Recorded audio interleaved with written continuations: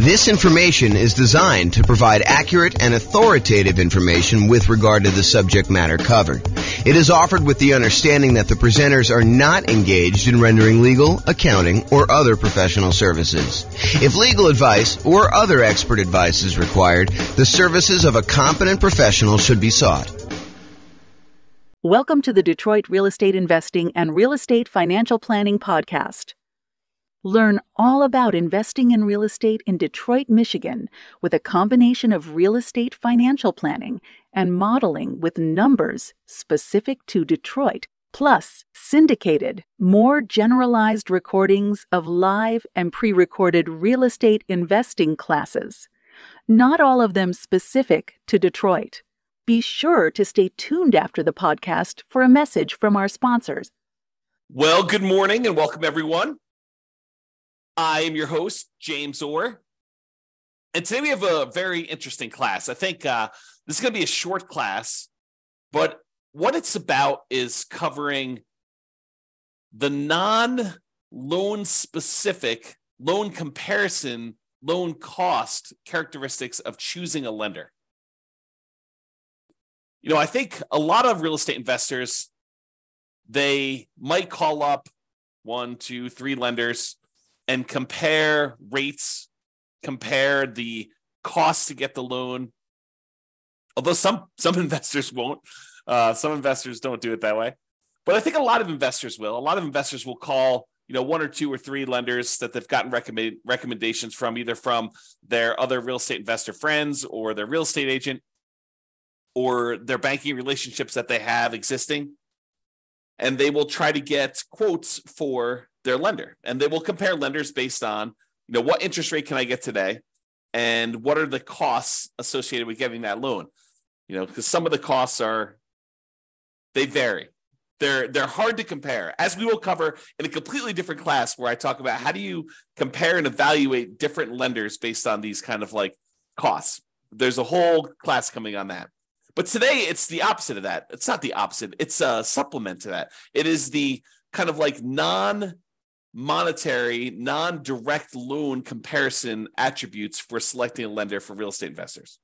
Because, as you will find out, it's not always exclusively about price. It's not always exclusively about the interest rate. It's not always exclusively about the cost of the lender. There are non-financial selection criteria for choosing a lender to work with as a real estate investor. We'll cover all the financial selection stuff in the class where we talk about how to evaluate mortgages comparing lenders. I'm not going to go over that today because we'll cover that very specifically. But really, this is stuff like, how do you find a good fit for your dream team? How do you find someone who understands and works with your goals, right? So you don't want to go out there and just choose a lender that has the absolute lowest price. If you need help with someone who's going to sit down with you and make a plan with you and help you understand what it's going to take for you to be able to buy 10 properties or 15 properties over the next whatever time period you're doing it. If you're doing Nomad, if you're trying to buy 10 properties, 1 per year, a lender who's going to sit down with you and work through that math and help you understand debt to income. And is this property going to help you get there, or is it going to really hurt you? Or is it going to limit your ability to buy the next property? Someone who really understands your situation and is willing to assist you as part of your dream team, part of your advisory council. If you think of this as running a real estate investing business, this is sort of like your board of directors, your set of advisors who is assisting you in doing that. So sometimes you'll have 3 lenders that you're considering, and they're all relatively close on price. Maybe they're off by, $500, $1,000, maybe $2,000. And, one of them is just far and away a much better team member. They want to see you be successful. They're like, hey, come on in. Let's go over all your numbers. Let's go over like a plan to get you where you want to be with, the 15 properties or the 20 properties or the 5 properties or 100 doors or whatever it is that you're trying to accomplish. They're on your side. They're part of your team. They want to help you succeed and understand what it's going to take for you to get there financially. You're not just guessing and researching online and trying to figure out what applies to you and what doesn't apply to you. They're an expert in their getting loans and brokering loans, and they're going to assist you in understanding what you need to do that. And maybe they happen to be the cheapest one, but as you'll probably discover, I think this is just how it is, that they will probably not be the cheapest one. They'll be the one that's $1,000 more or $2,000 more. And then you got to decide, are you willing to pay a small premium in order to have a team member who is helping you achieve your overall goal and not just choose the cheapest one? And that's something you need to decide.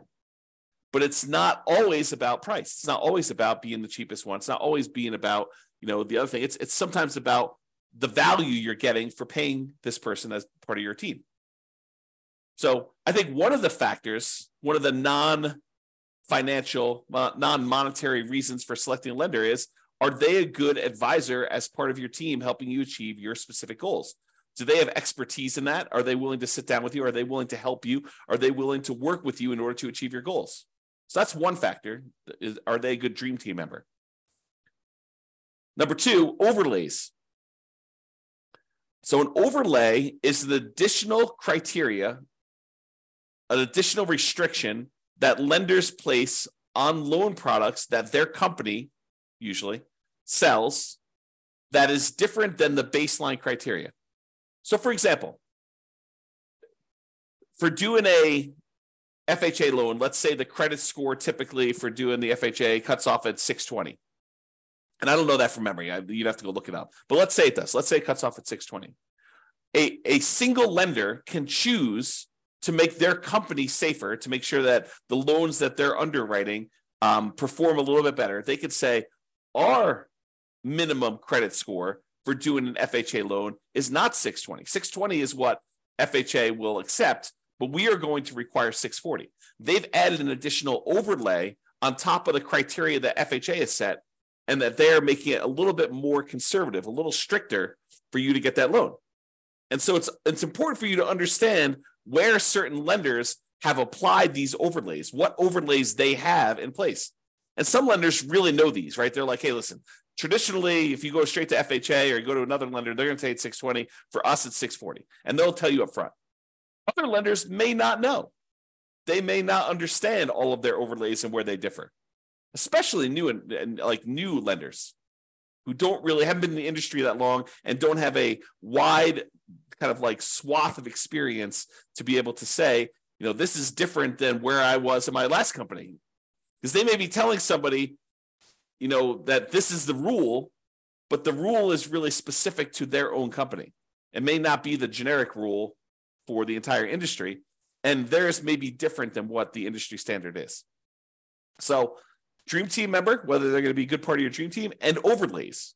Another factor, like not specific to the interest rate or cost of getting the loan, that you may want to consider. It's not always about price. And the next one, some people may kind of like poo-poo this away, but personality. If you call up a lender and they make you feel like an idiot, maybe you want to choose another lender, even if they are $500 cheaper or $1,000 cheaper. If they're insulting to you, or they make you feel little, or they kind of like make you feel like you're bothering them, then maybe you choose someone else who doesn't make you feel that way. I think personality is a big factor in do this. And it's sort of related to Dream Team, but I think it's slightly different, right? I think there's a personality component, is this going to be someone who I can communicate with because they are a good fit, they mesh well with my personality, and you might be willing to pay a small premium for that. Okay? So personality is another one. What about accessibility and communication? I had a couple lenders. A client of mine was trying to use, a couple clients of mine were trying to use a lender. And this was during a time when the market was ridiculously hot. We were like getting 20 offers on properties. And so you had to be like very aggressive. And sometimes you're doing things like after work and you're trying to call a lender to get a lender letter so that you could actually submit your offer and be competitive. And you're competing against, I don't know, sometimes 5, 10, sometimes 20 offers on properties. And you really wanted to come across with your best foot forward and kind of be a strong candidate. And so early on in the process with this particular buyer who wanted to use this particular lender, I call up the lender. I say, hey, listen, we're going to be going out looking at properties tonight.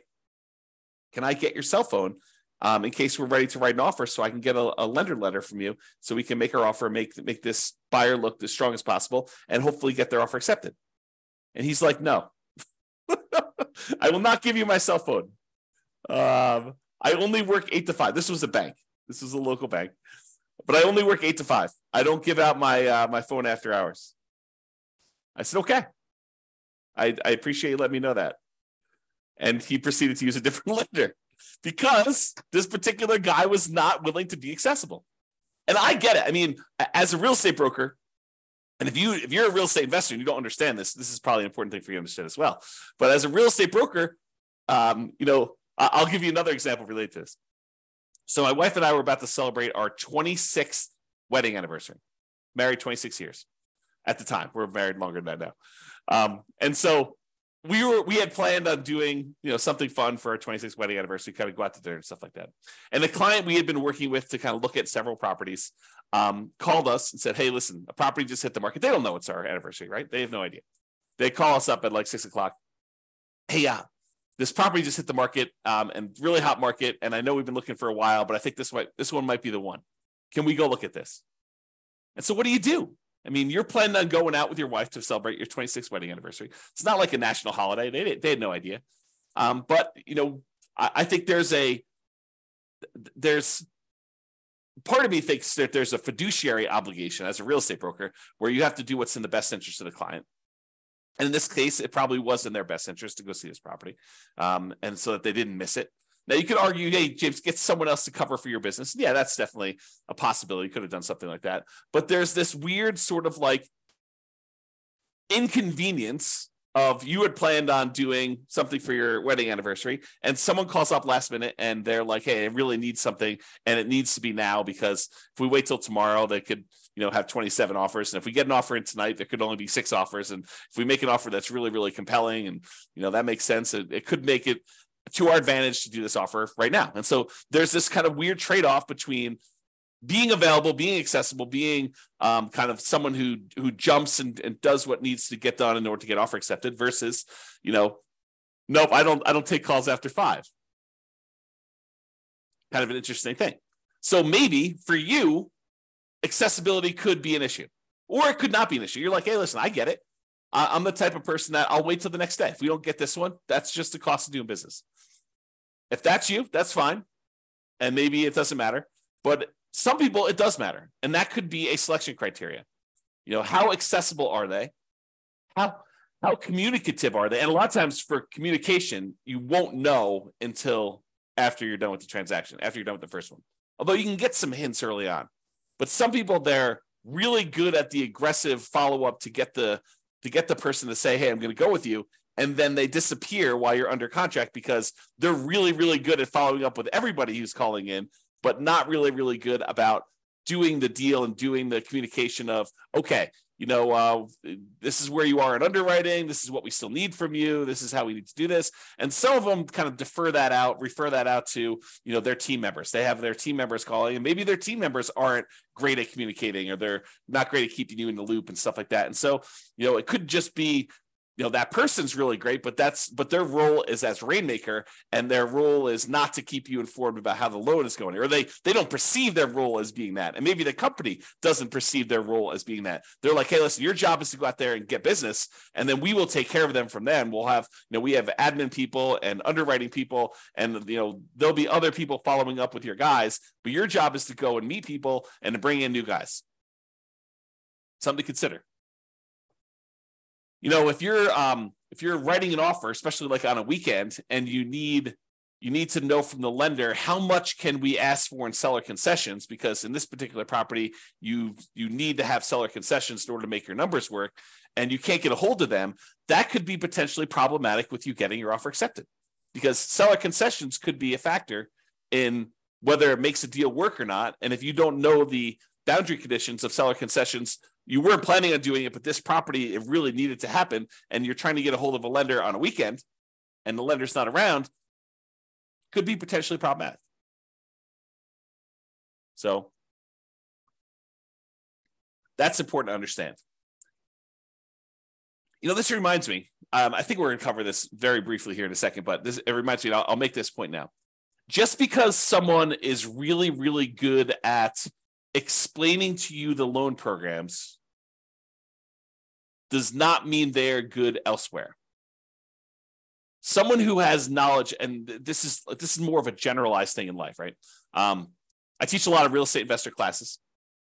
And so when I'm up in front of the room, if I'm really good at presenting class content, which you may or may not think that I am, but if I'm really, really good at presenting class content, people automatically assume that means I'm a good real estate broker, which may not be true.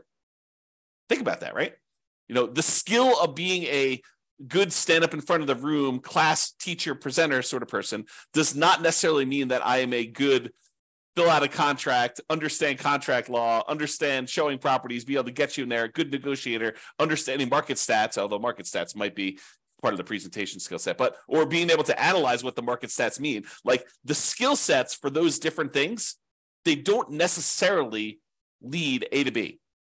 Because I'm a good presenter does not mean I'm a good real estate broker. Because someone is is good at following up with you in order to get the business does not mean that they will be good at the loan part, that they understand the ins and outs of the loan process, that they understand, just because they understand loans does not necessarily mean that they understand PMI. Just because they understand kind of like generic loan stuff and like what it takes for you to get pre-approved does not necessarily mean that they're going to be good at helping you structure your plan for 20 properties. I don't mean to scare you away. I'm just trying to point out to you the obvious that one skill in one particular area does not make you skillful in others. Now, they tend to correlate. There is a little bit of a correlation, right? Someone has knowledge about, one aspect of doing loans, they might have a higher probability of having expertise in other parts of loans. But use like a sports analogy. Just because someone is a good three-point shooter doesn't mean that they're necessarily, good at defending or good at layups, or just because someone is good at, getting rebounds does not necessarily mean that they're a good three-point shooter or a free throw shooter, right? The different skills. Think of it that way. Okay. So accessibility, communication, and being available to do stuff. And then I have another point here about going above and beyond. So I had a client once where the lender required a second appraisal late in the game. Not the mortgage broker, but the person that they were brokering the loan to, the actual lender, the one that was going to provide the money. They were actually requiring late in the game a second appraisal. And I think part of it was because the first appraisal, there weren't a lot of really good comps, and they wanted a second opinion on this. And this was a really good client who had bought a lot of properties with me, and this particular lender was trying to make a good impression, and they really wanted future business from this particular person because they suspected, and they were right in suspecting, that this person was going to go on and do multiple loans in the future. And so there was going to be an extra, in this case, $2,000 cost to have this second appraisal done. And the mortgage broker ate that $2,000 cost. They paid it. Not the buyer, the lender, the broker, the mortgage broker themselves actually paid the $2,000 for the second appraisal. Now, if you're choosing the cheapest option, is the lender going to do that? Probably not. Probably not. Okay. So you probably don't get that with the cheapest lender. So that's something to consider. Now, it is important to understand this. Lender programs vary. Just because one lender you talk to says it can't be done, it doesn't necessarily mean that it can't be done universally. It may mean that they're not aware that it can be done or how to do it, or that there are options for doing it. It just means that that particular lender tells you, no, we can't do this. Different lenders have different loan programs, in case you did not know that. So not every lender has every loan program. Not every lender has certain loan programs that other lenders have. Different lenders look at things differently and may be willing to do something that other lenders won't. There are guidelines for qualifying for these loans, but sometimes interpreting those guidelines varies a little bit from lender to lender from time to time. There's some that are universally, I would say that, like 99.9% of the guys, they're saying, yeah, this is how that goes. But there are occasionally somebody who interprets something differently. And it may be interpreted in your favor, or it may be interpreted not in your favor. And you may be required to go look for another lender, or you may be incentivized to use that lender repeatedly. Different lenders, as I pointed out, have different knowledge levels. Not every lender is an A+ lender. Not every lender is an F- lender. Just like there are good attorneys and bad attorneys, and good real estate agents and bad real estate agents, and good priests and bad priests, and good football players and bad football players, there's a range of skill levels out there, and you should realize that that does apply to lenders. Some of them really know their stuff and are awesome to work with. Some of them are brand new and they're super sincere and they really want to do a good job, but they just don't have the knowledge level yet. And you may be still willing to work with them and just kind of realize that they are new. And they may ultimately be amazing members of your team. Or they may not be. They may be out of the business in 3 months and, you're part of the wake of disaster that was left over, all the carnage from their 3 months in the business, right? You just don't know. So when I talk about lender programs in the future, and when I talk about all the different programs and stuff like that, what I'm talking about is primarily what most lenders will do. There probably are some loans that I'm not covering because I don't know much about them. Just like some lenders don't know about some loan programs. I have blind spots as well. Okay? So, in conclusion, if you need a specific loan, select the lender that offers that loan. Don't say, oh, my selection criteria is this, but then I only have one lender that's willing to do this particular loan program. You got to go with that lender, right? So I think that trumps a lot of different things. However, if several lenders offer that loan, you'll want to select the lender for your dream team. And comparing interest rates and costs to get the loan, they matter totally. And we're going to cover that in a separate class. It's that important. There's kind of like a separate class of how do you compare loan A to loan B to loan C, especially when they don't all call everything the same. And sometimes they have different interest rates with different costs. And how do you actually do that analysis? So we've got a whole separate class coming on that. But there are other non-financial aspects to considering a lender, and that's what we hopefully covered today to give you some insight as to some other things you'll want to consider. And if you have some other ones, maybe point out to me some ones that you have that might be good there too. That's all I got for you. This has been James Orr. Hope you have a great day. Bye-bye for now. With home prices up, mortgage interest rates up, and rents up, but not quite enough to counteract the higher prices and interest rates, cash flow on rental properties in Detroit is harder than ever. Book a call with the Real Estate Financial Planner to apply our proprietary 88 strategies to improve cash flow on your rentals. See the show notes for a link to schedule your call and improve your cash flow today. If you're a real estate agent, lender, or professional in Detroit that wants to help our real estate investor listeners, consider reaching out to learn about collaboration opportunities with this podcast. We'd love to add more value to our listeners by having you assist our investors buy, sell, and finance their real estate investments.